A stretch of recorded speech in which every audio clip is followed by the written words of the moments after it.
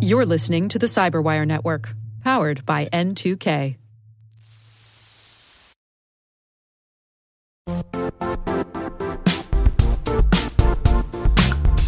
Don't struggle to align your organization's cybersecurity with business risk. Get the only solution that goes beyond reacting to threats with vulnerability and risk monitoring. You need the next evolution of MDR, and only Critical Start delivers it. Critical Start doesn't just monitor and respond to threats. They put you in control by detecting suspicious activities, quickly responding to contain threats, and identifying your most critical assets and protecting them against vulnerabilities and exposures. With continuous visibility, expert guidance, and measurable risk reduction, Critical Start has redefined what it means to manage cyber risk.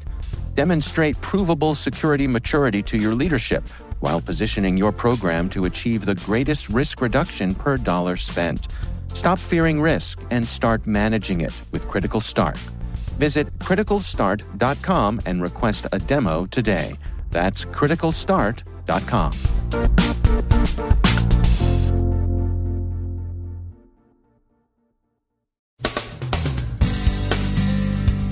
The report of Chinese supply chain seeding attacks comes in for more skepticism. NSA never heard of it, and Congress would like some answers. The U.S. has an officer of Chinese MSS in front of a Cincinnati court on charges of industrial espionage. He was extradited this week from Belgium. We've got notes on officers and agents, and Russia repeats denials of hacking the Organization for the Prevention of Chemical Warfare.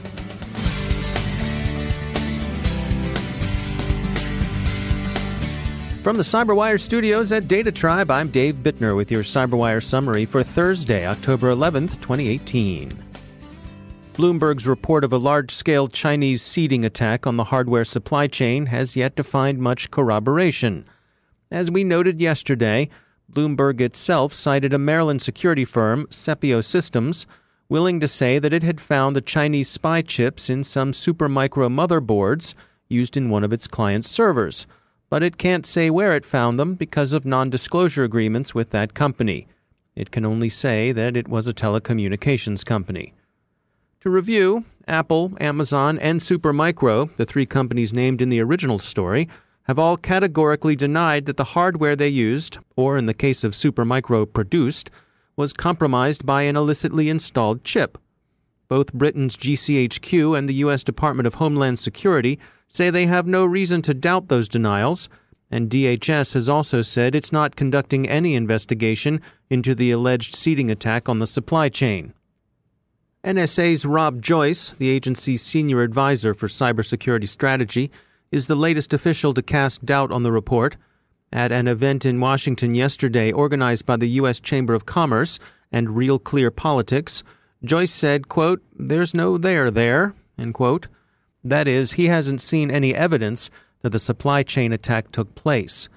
He pointed out that denials by Apple, Amazon, and others should count for something, since their directness and specificity would expose the companies to considerable legal risk if the denials were untrue. As he said in response to a question from the Wall Street Journal, quote, "What I can't find are any ties to the claims in the article. We're befuddled. If someone has first-degree knowledge, can hand us a board and point to somebody in a company that was involved in this as claimed, we want to talk to them," end quote. So it appears NSA doesn't see the malicious chip either. Congress is pushing its own investigation. Apple has already sent the Senate a letter, and Senators Marco Rubio, a Republican from Florida, and Richard Blumenthal, a Democrat from Connecticut, have asked Supermicro to reply to a series of questions about the alleged incident. Senator John Thune, a Republican of South Dakota, requested staff briefings from Apple, Amazon, and Supermicro by Friday. In the House, Oversight Committee Chair Representative Trey Gowdy, Republican of South Carolina, and Intelligence Committee Chair Devin Nunes, Republican of California, have asked for classified briefings on the matter from the FBI, DHS, and the Director of National Intelligence. They want those briefings by October 22nd. More will therefore probably come to light over the next 2 weeks, but for now at least, the best most other parties can say about the Bloomberg story is that it's not proven. Others are harsher. Security firm Malwarebytes calls it the Bloomberg blunder. Google security researcher Tavis Ormandy tweeted his skepticism by saying that this is starting to feel like chemtrail territory. And two experts quoted in the story, Joe Grand of Grand Idea Studio and Joe Fitzpatrick of Hardware Security Resources, both say their statements were taken out of context and don't in fact support the reporter's conclusions. So at best, not proven, and increasingly looking as if the story won't be. Bloomberg continues to stand by its reporting. Security firm Varonis recently surveyed both IT and C-suite professionals to gauge their perceptions on data breach prevention. Brian Vecchi is technical evangelist at Varonis, and he joins us with what they found. 91% of IT and cybersecurity pros believe that their organization is making progress when it comes to cybersecurity, while the C-suite was less positive. Only 69% agreed with the same thing. Both more than half of C-suite respondents and about half of IT and cyber pros identified data loss as their number one priority, number one concern, I should say, followed by data theft. But what they thought was the third priority differed a little bit. Cybersecurity pros and IT pros are really worried about ransomware, which has been one of the biggest scourges recently, and C-suite executives are more worried about data alteration, which I think is pretty interesting. What do you think is the source of that little disconnect there between the IT pros thinking that they're making progress and the C-suite maybe not thinking they're as far along? I think that's probably the most interesting thing that's come out of this survey is that kind of discrepancy between IT and security pros thinking, hey, we're making big investments in technology and cybersecurity, and we're making some pretty big progress with regards to our security posture. C-suite executives don't seem to share that same view. And I think it comes from how we measure the ROI, the return on investment for security spending. And it also comes with how we measure or tend not to measure the risk associated with data loss and data theft. For C-suite executives, one of the sense that we get from this survey is that security is kind of a binary situation. You've either been breached or not. And what was interesting is that the C-suite executives believe that the biggest issue with cybersecurity is recovery costs. If you get breached, how expensive is it going to be to clean things up? Whereas IT and cybersecurity pros are more concerned with reputational and brand damage. How is this going to affect our business? In some cases, is this going to, mean the end of the business completely? And I found that really, really interesting. It's the IT pros that realize these security issues have really deep connections with how the business is run, while C-suite executives think, well, we really just have to worry about the recovery costs. And I think that's because cybersecurity pros and the security community in general hasn't yet done a really good job of showing business leaders the measurable risk and risk reduction of security investments and what security actually means for their business. So how do you suppose the cyber pros go about bridging that gap? I think it's kind of a messaging issue. It's cyber pros have to do a better job of explaining to business leaders and showing them not only the scale of the problem, but exactly how investments in cybersecurity can make a measurable difference in their business. I spent some time recently with a group of CIOs, and we had a really interesting conversation about this that was based on investments related to the GDPR, which, as I'm sure you know, is the EU General Data Protection Regulation. Mm-hmm. And this group of CIOs is in the United States. And they were kind of split on whether they had a real mandate to make big changes to their organizations from a technology perspective because of a law that may or may not affect them. And one of the things that came out as part of that discussion was, there are going to be real costs with putting the kinds of controls in place to keep data private that the GDPR mandates. And should we do this now, even if maybe as an organization we're not subject to these kinds of controls, or should we wait until, for instance, the California Consumer Privacy Act goes into effect and we have a real mandate to do it? Some CIOs and some business leaders are thinking that way, but others are realizing that putting the kind of controls that the GDPR says you need to have when it comes to data, which is really just treating personal information as something that's kind of valuable and not something that you can just throw in a junk drawer and not worry about, which is how many organizations have treated data in the past, can give them a competitive advantage. Because who wants to do business as a consumer or as a business partner with an organization that doesn't take data privacy and security seriously? But how we measure the effect of those investments and how we measure the risk of not doing anything, just to boil things down to their simplest forms, is something that IT and cybersecurity pros haven't been great at. And it shows up in the results of these surveys where the C-suite executives don't see the same kinds of results that IT and cybersecurity pros see when it comes to security investment. That's Brian Vecchi from Varonis. You can find the results from their data breach prevention survey on their website. In the first incident of its kind, an officer of the Chinese intelligence service, the Ministry of State Security, MSS, is in U.S. custody facing hacking charges.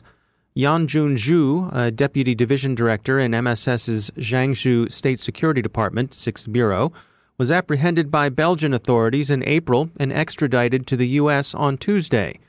The Department of Justice says he'll be tried for conspiring and attempting to commit economic espionage and steal trade secrets from multiple U.S. aviation and aerospace companies. It's an industrial espionage beef, and it will be tried in Cincinnati, near where the alleged attempted theft of trade secrets from GE Aviation occurred.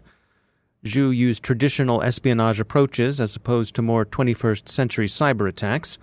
He would attempt to recruit U.S. agents by offering them, for example, invitations to academic conferences at Jiangsu, and then work on them to deliver the information the MSS was after. He himself was apprehended using traditional counter-espionage approaches. U.S. officers lured him to Belgium, where Belgium authorities arrested him on the U.S. warrant. The Washington Post reports that Zhu's case is linked to that of Ji Shaquan, a Chinese citizen living in Chicago. China's reaction has been relatively moderate. The Post reports that the foreign ministry said the indictment was made of thin air, but that they expect the U.S. to deal with Zhu fairly in accordance with law, respecting his legitimate rights and interests. Some observers suggest that the arrest, trial, and extradition of a Chinese intelligence officer will prompt strong Chinese retaliation in cyberspace. And perhaps it already has. U.S. officials this week have been naming China as the principal cyber threat, worse than Russia, which itself is pretty bad. A quick note as we follow these stories on the difference between an officer and an agent. An officer is someone who works for an intelligence service as a regular employee. An agent is someone that an officer might recruit to spy for that service. Thus, Aldrich Ames, currently serving life for espionage in a U.S. federal prison, was an American officer. He was employed by the CIA, but a Russian agent. He spied for the KGB and its successor agencies. Zhu is an MSS officer. Threat intelligence firm Recorded Future contrasts the Russian and Chinese hacking communities, respectively, thieves and geeks. This is from its analysis of their online hacking communities. Part of the difference lies in China's relatively greater separation from the two countries' mostly Western targets. There's not only the barrier of the Great Firewall, but also the separation imposed by quite different language families. And of course, there are cultural issues as well. Russia makes use of traditional criminals to serve the state as they enrich themselves. China uses its security services to help enrich the state. And finally, TASS is authorized to declare that Russia strongly denies having hacked the Organization for the Prevention of Chemical Warfare. They were framed, Moscow says, by Dutch security services, probably in cahoots with their Anglo-American masters. We await further clarity about the GRU hackers and Novichok specialists and their interests in Stonehenge, tulips, windmills, and canals.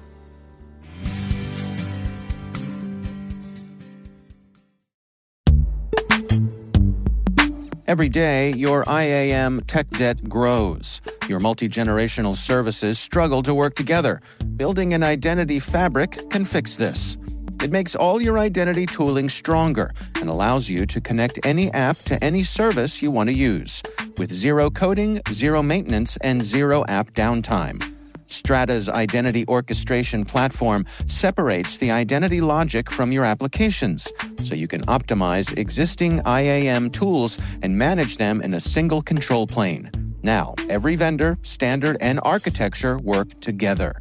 In short, building your identity fabric means you can secure your non-standard apps, keep your complex access policies, retire outdated IDPs, and modernize in record time. So build your fabric with Strata Identity and get rid of tech debt for good. Visit strata.io/cyberwire, share your identity priorities, and receive a pair of AirPods Pro. Offer valid for organizations over 5,000 employees. Connect today at strata.io/cyberwire.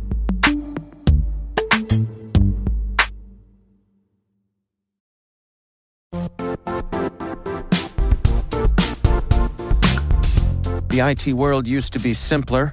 You only had to secure and manage environments that you controlled. Then came new technologies and new ways to work. Now, employees, apps, and networks are everywhere. This means poor visibility, security gaps, and added risk. That's why Cloudflare created the first-ever connectivity cloud. Visit cloudflare.com to protect your business everywhere you do business.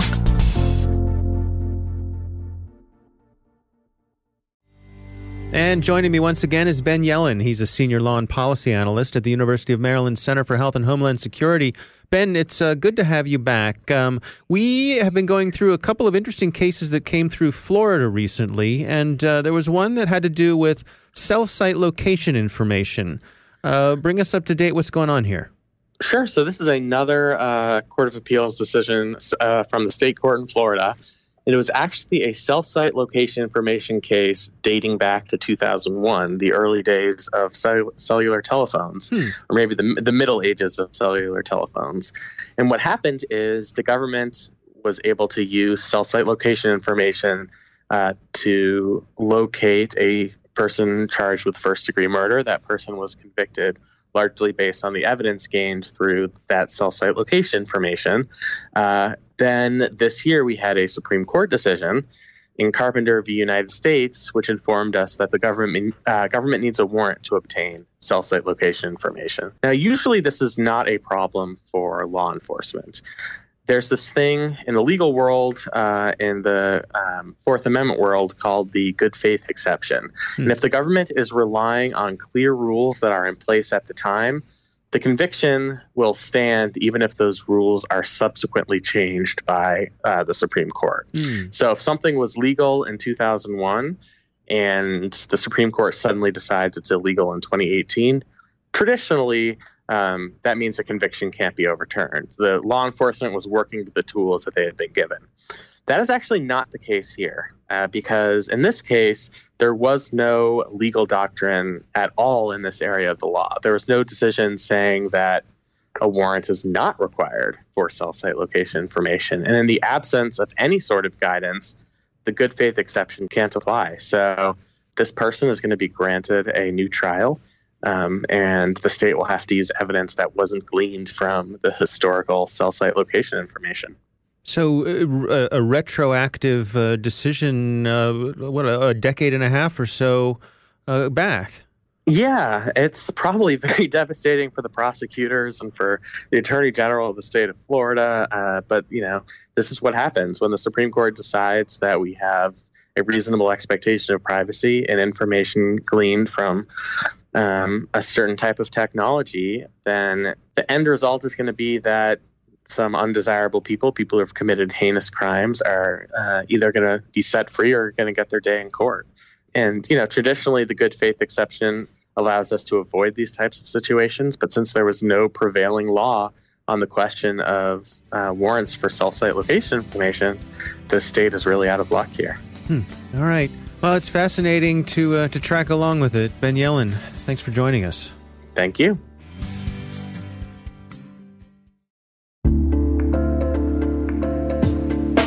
Are lengthy security reviews pulling attention away from your security program?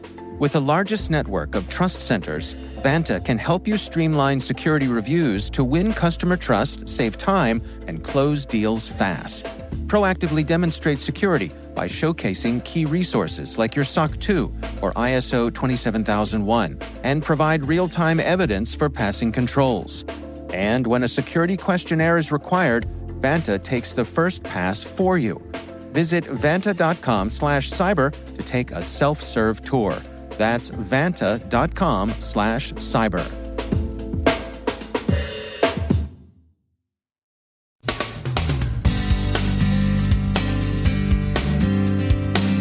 And that's the Cyberwire. For links to all of today's stories, check out our daily briefing at thecyberwire.com. And for professionals and cybersecurity leaders who want to stay abreast of this rapidly evolving field, sign up for Cyberwire Pro. It'll save you time and keep you informed. Listen for us on your Alexa smart speaker, too. The Cyberwire podcast is proudly produced in Maryland out of the startup studios of Data Tribe, where they're co-building the next generation of cybersecurity teams and technologies.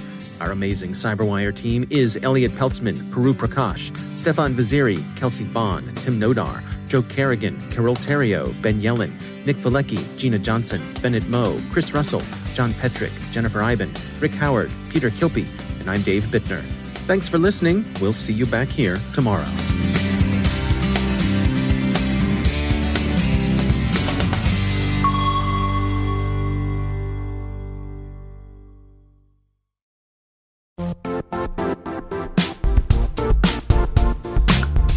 And now, a word from our sponsor, Zscaler, the leader in cloud security.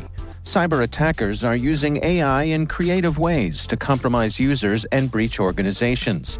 In a security landscape where you must fight AI with AI, the best AI protection comes from having the best data.